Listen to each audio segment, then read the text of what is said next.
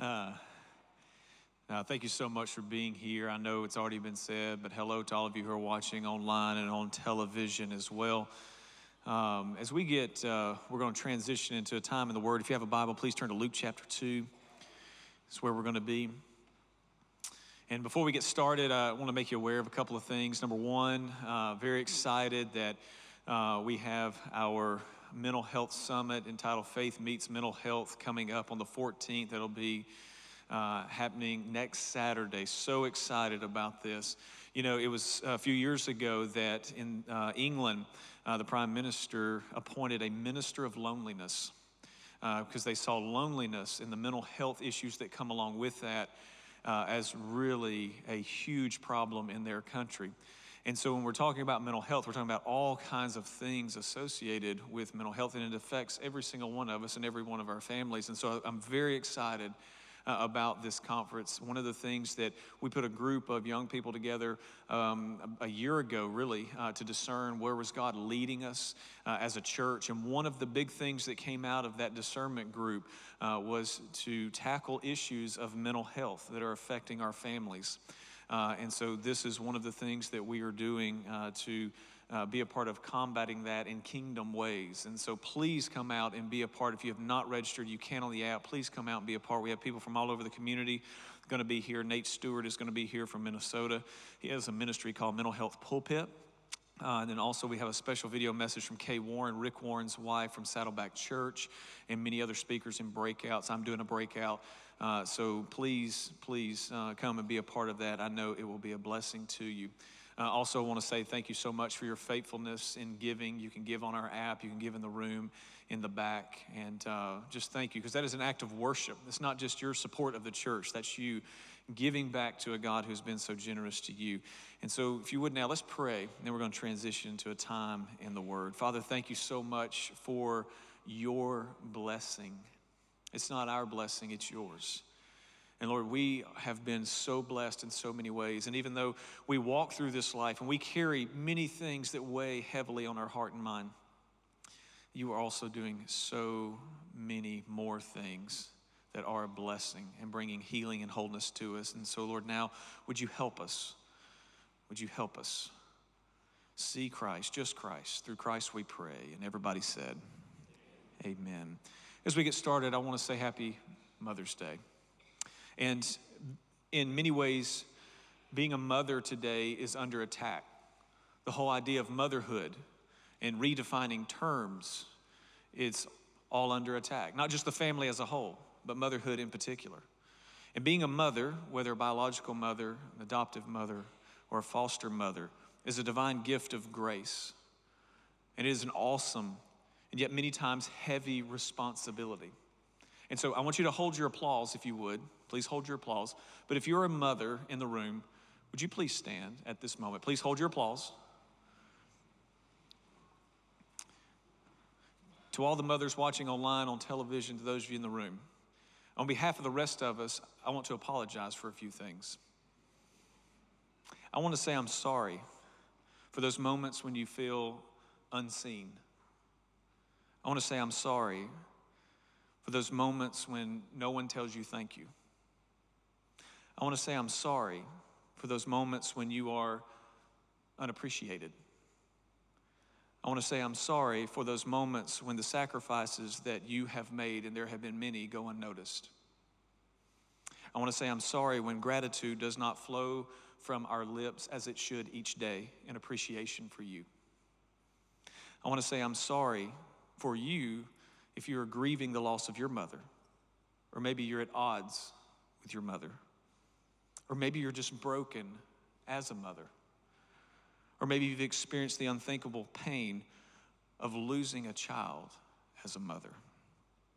God chose motherhood to bring his son, our Savior, into the world, which means your role is not just special, it is sacred. And so today, I want to say you are seen by us. We thank you, we love you, and we honor you today. Now, congregation, will you join me in honoring our mothers? Yeah.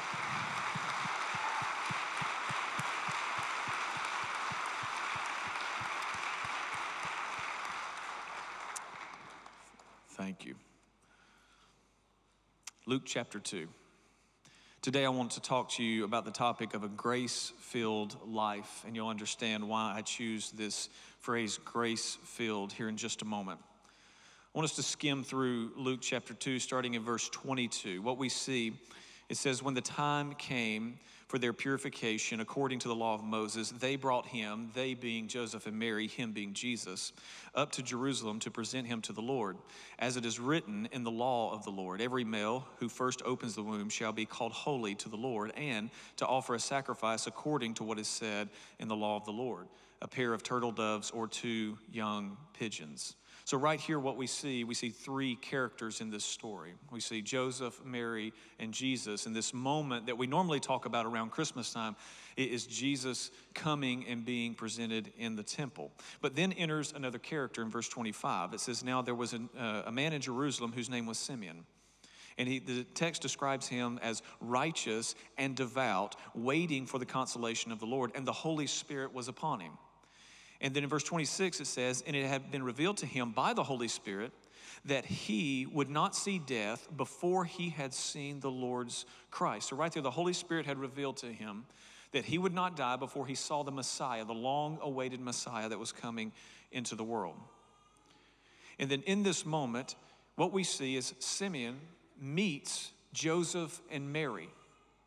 He meets Joseph and Mary, the parents and the child Jesus, it says in verse 27. In verse 26, it says he took him up in his arms and he blessed God.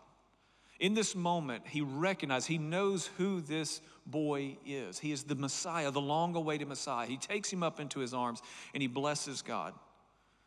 And then, not only that, in verse 34, it says, and Simeon blessed them and said to Mary, his mother, behold, this child is appointed for the fall and rising of many in Israel, and for a sign that is opposed. A sword will pierce through your own soul, so that thoughts from many hearts may be revealed. And then in verse 36, another character enters the story. It says, and there was a prophetess, Anna. The text tells us that she's the daughter of Phanuel of the tribe of Asher. She was advanced in years, having lived with her husband for 7 years from when she was a virgin, and then as a widow until she was 84, the telling of the story. She did not depart from the temple, worshiping with fasting and prayer night and day. Verse 38, and coming up at that very hour, she began to give thanks to God and speak of him being Jesus, to all who were waiting for the redemption of Jerusalem. Now, this scene, again, that we normally talk about around Advent or Christmas time, I think is very important for us. And this lady, Anna, who we only get a few verses about in the entire Bible, her life speaks to us in some powerful ways. She is one of the first spiritual mothers of the church. She is here at this moment where Jesus is literally coming into the world. She's at the beginning of the incarnation. And while we only get a few verses about her, again, these few verses are powerful. You see, the name Anna means grace. It means grace.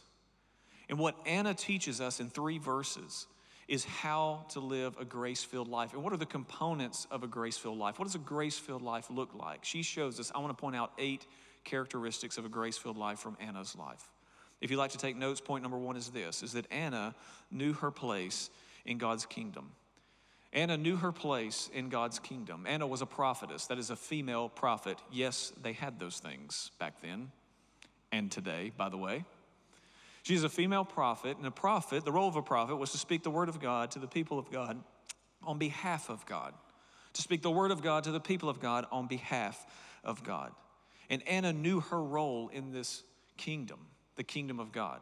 You see, Anna is a woman in the first century world. Living in the first century world, she would have been considered by her society, the society around her, as a nobody.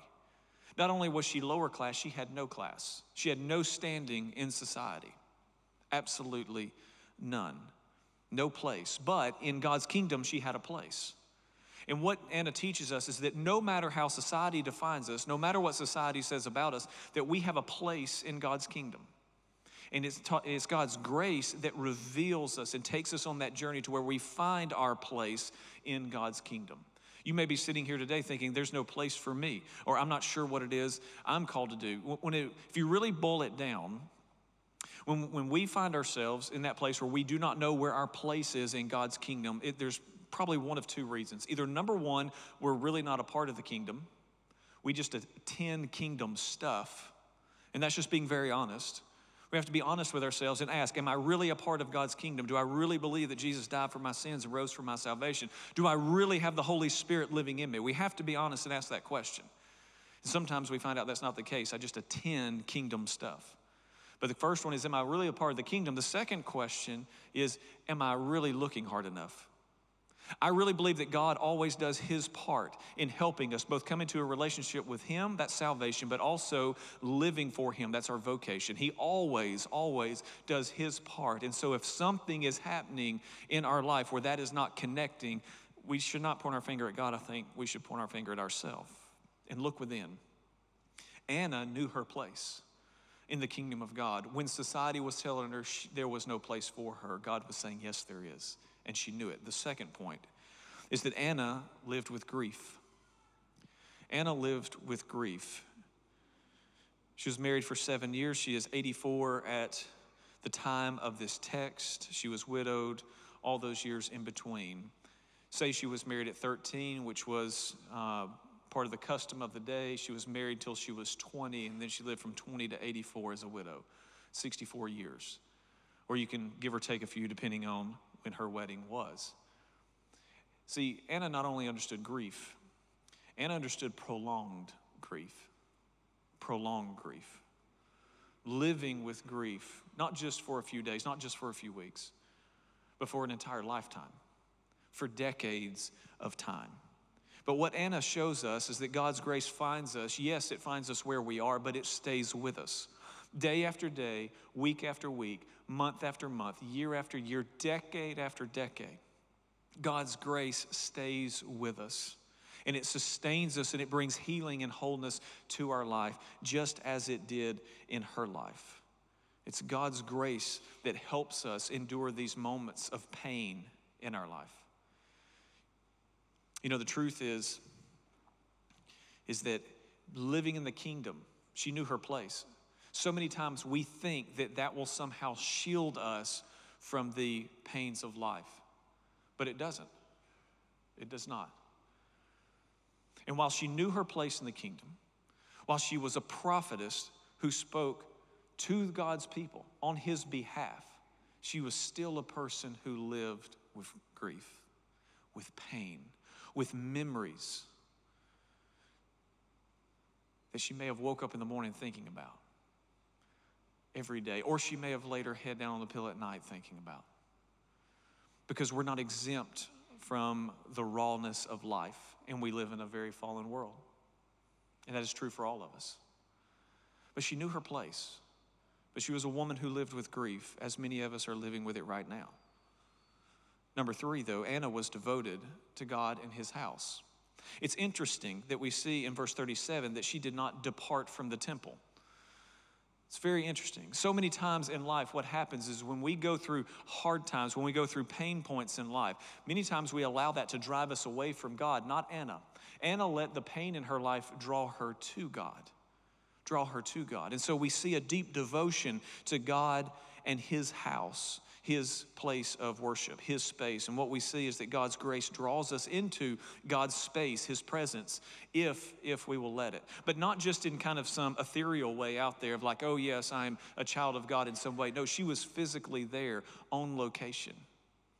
And again, so many times in life, we feel like that when life does not go our way, that it's either God's fault or maybe God's mad at me or something like that. But in this moment, Anna is drawing close to God.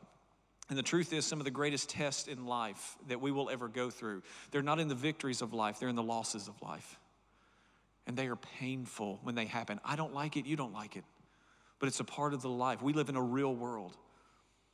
It's a part of the life we live. And we have to be honest about that. And in those moments, make sure that we're letting the pain points in life draw us closer to God. Because in those moments, Scripture tells us He's closer to us in beautiful and powerful ways. In this moment, we see Anna being devoted to the temple, which means she's devoted to God's calendar more than the cultural calendar. At its basic level in the first century, for a first century Jew, it means that she was devoted to Shabbat, to the Sabbath. We as Christians, we are devoted to the Lord's Day, the first day of the week. That's the day of resurrection. That's at its basic level, but Anna takes it so much further. She's not just in the temple at certain points of the year and at certain days of the week. No, she's there day and night, it says. Day and night. This is a deep devotion that goes beyond just having a quiet time in the morning. Again, it's not just something she does out there. She's on location in the presence of God here. And so she knows her place in the kingdom, but she's a real person. She lives with grief. Number 3, again, she was devoted to God in His house. But number 4 was this. What this devotion led her to was that Anna was a passionate worshiper. A passionate worshiper. It says that in verse 37 that she did not depart from the temple and she was worshiping night and day. Worshiping night and day. You see, God's grace, when it is at work in our life, it produces passionate worship. I'm talking about passionate worship. You got to understand, for Anna, God was the center and circumference of her life. Everything revolved around worshiping this God who was sending the Messiah. See, she understood that Yahweh was sending His promised one into the world. And she trusted God for that, because God makes promises and He keeps the promises that He makes. And so she was a passionate worshiper night and day. But notice what goes along with her worship here. I love the detail. It says she did not depart from the temple, worshiping with fasting. With fasting is the first thing it said. She's worshiping with fasting.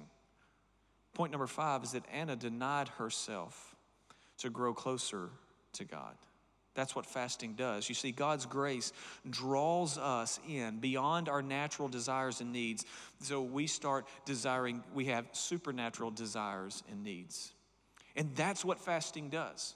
Fasting is the means to that end, where we experience supernaturally God change us in amazing ways. And by denying ourselves physically, that's when we have powerful and radical encounters with God. You see, we deny ourselves of the necessities of life so that we can experience His excellencies in this life. And God invites all of us into that, but Anna is an example of it. She is someone, she knows her place in the kingdom. She is a real flesh and blood person. She's living with grief, just like we all do in one form or another. But her devotion pushes her to worship. And in her worship, she is fasting so that she may grow closer to the King of Kings and the Lord of Lords. But not only is she fasting, it says, she did not depart from the temple, worshiping with fasting and prayer night and day. Fasting and prayer. Number 6 is that Anna met with God in the house of prayer. It was Jesus who said that my Father's house should be a house of prayer. You see, God's grace was drawing her into prayer, that conversation of communion that she was having with the Father, where we use feeble words, just feeble language, but then God reveals, and He reveals and illustrates to us the knowledge and wisdom of heaven that we need. And it's in these moments of worshiping with fasting and with prayer that God speaks to us, and the soul of our heart is cultivated in ways that are actually mind-blowing. And speaking of our mind, it's in those moments when our mind, we truly have the mind of Christ. So when the things that are going on around us happen, all of a sudden we're not knocked off kilter. But also when there are these moments when Jesus shows up, we're ready for them. You see, because Anna was a person, she knew her place in the kingdom. Yes, she was real. She was living with grief, but she was devoted to God. She was worshiping. She was fasting. She was praying. This is what allowed her in this moment to, point number 7, immediately recognize Jesus. Anna immediately recognized Jesus. How amazing is that? As soon as we read verse 37, verse 38 says, and coming up at that very hour, she began giving thanks to God. She knew what was happening in that moment. She knew that the Messiah was now here, and she recognized him. I wonder how many people did Mary, Joseph, and the baby Jesus walk by going into the temple, and people just looked at them as if they were another family? And of course, we're not talking about physical recognition here. We're talking about a spiritual recognition. She knew who this was. I think you and I have to ask the question and challenge ourselves. If Jesus walked in the door right now, would we recognize him? Would the Spirit of God that is in us leap and rejoice because the presence of Jesus is here? I think it's a serious question we must ask ourselves. Anna, because she knew her place in the kingdom, in spite of the reality of her life, because she was a worshiper, fasting and praying night and day, she was ready for this moment when she had the chance to encounter him. And when Jesus is carried in, not walked in, he's a baby, carried in this moment, she knows who he is. And then not only that, verse 38 tells us that Anna was one of the first evangelists for Jesus. One of the first evangelists for Jesus. It says that she began giving thanks to God and to speak of him being Jesus, to all who were waiting for the redemption of Jerusalem. In this moment, Anna is thanking God. She is rejoicing, and then she starts telling people the Messiah is now here. And notice her message. Her message is not some, hey, let me give you some positive spirituality tips that'll make you feel better about yourself. That's not her message. Her message is about redemption, meaning you need to be saved. The redemption of Jerusalem, it says. The redemption of God's people. Her message was not just something to make people feel good. No, it is that we are sinners. We need a Messiah, and he has now come. That was her message. She didn't soften it up, to make people want to be a part of it and draw a crowd so she could take up big offerings. Although I'd like one today, so. Come on, lighten up. That was funny. But I really would. No, let's just move on. Move on. Notice that Anna, let me put it to you this way. When you have experienced God's grace, I'm not talking about someone telling you just that God will overlook your sin. No. When you've experienced God's life-changing, sin-forgiving grace, you tell people about it. You tell people about it. See, we're all evangelists for something. You find a product you like, you tell people about it. You find a car you like, you tell people about it. We all evangelize. And when we experience the radical grace of God, like Anna has in her life, like Anna did in her life, and we engage with that grace through worship and prayer and fasting, in those moments, we tell people. And when we encounter the Messiah, the grace that was given to her to experience this historical moment. That's what the word gospel means. It means a history-changing event. She experienced this moment, and she went and told others. And Anna teaches us to do the same. If we are in that place where we know our place in the kingdom, even though we all are living with our own grief, we're all living with our own baggage, we're all living with our own pain, absolutely, absolutely. But if we know our place in the kingdom, we are devoted to God, we worship him passionately, we are fasting and praying night and day so that we are in communion with God. When Jesus shows up, we will recognize him. And then we will go tell others. So many times we don't share the good news with other people. It's because we don't have any good news, any current good news, any current experiences with him in our own life. And he wants so much more for us. If I could step back and I could just summarize Anna's, what we see about Anna here, or if she could walk in the door and tell us some advice, I would summarize it with three things. I think what Anna teaches us is, number one, that the circumstances of life do not have to derail our devotion. The circumstances of life do not have to derail our devotion. So many times, whenever we find ourselves drifting from God, we immediately start talking about all the things that are going on out there in my life. We use the cultural buzzword of busy, right? It's okay, everybody's busy. Yes, I get it. But all of a sudden, we start looking something outside of us to blame. And what Anna teaches us is that the circumstances of life do not have to derail our devotion to God. Anna lives under the brutal occupation of Rome. Anna lives with the injustice of the religious elite, the Pharisees and Sadducees. Anna lives with a broken family. Anna lives with the possibility, at least, of the isolation of widowhood. Anna lives in this state, in a country, in a whole region that is completely unstable, and yet she's faithful. If anybody had an excuse to let the circumstances of life derail her devotion to God, it was Anna, and it was this time period in history, and yet it didn't. The second thing I think she would say to us is that our devotion is our decision. Your devotion is your decision. My devotion is my decision. Our devotion is our decision. No one can make it for you. But we must all make it, one way or another. And see, devotion happens. I believe true devotion happens in its completeness when grace is not just something we receive, but it's something we give. When we are recipients of God's divine grace, but we also give it to others. That's what we see in the life of Anna. We receive grace so that we can live it, but we live it so that we can give it to other people. And the third thing I think she would say is that our decisions determine the memories we make and the memories we leave. The memories we make and the memories we leave. You see, Anna's legacy is one, the word's not in the text, but I would say it's one of divine joy. Divine joy. To spend time night and day in the presence of God is divine joy. And it makes us have to ask the question, what are the memories that we're making and we're leaving? What is the legacy that we're leaving?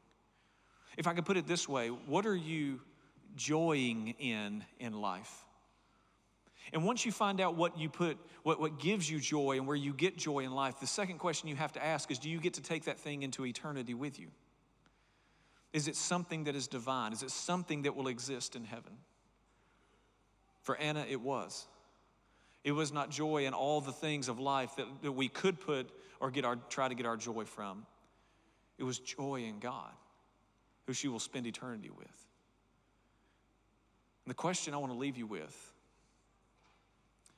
and go back to her name, Anna means grace. The question I want to leave you with is, do you want to live your life graceful or grace-filled? There's a world of difference between those two. Most of the time, what we want to do is we want to live life graceful. We want to be kind of savvy at business and winsome in relationships so that a lot of people like us. But to be grace-filled, filled to overflowing, that's a whole other way to live. It produces a passion in us that goes beyond simply trying to survive life. It produces a passion in us for a God that would call us to not just look at what are the minimums of life, of religious life, but it pushes us to give our whole self, devote our whole self passionately in worship and prayer and fasting, even night and day. It's a high calling. And it's something that God is calling us to.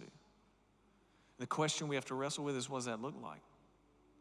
We could settle for a graceful life. But I think there's something to this grace-filled life that will lead to a radically different end, even in this life. And again, that decision, the decision about our devotion, that's up to us. Would you pray with me? Father, I thank you so much for the ways in which you call out to us and invite us into this relationship that's only by grace. But Lord, your grace, while it may meet us right where we are, it does not leave us alone, and it changes us in powerful and beautiful ways. I pray today we see the example of Anna, and I pray that that would speak to us, that even though we're living in a harsh world that is full of sin, you call us to so much more. And may the legacies that we leave behind as individuals, as families, as churches, may they be something more than people liked us.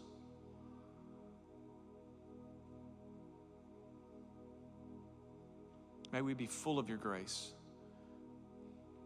that we may give your grace as we have received it. Lord, we love you. We really do. And we thank you for loving us. I pray this in Jesus' good and powerful name. And everybody said,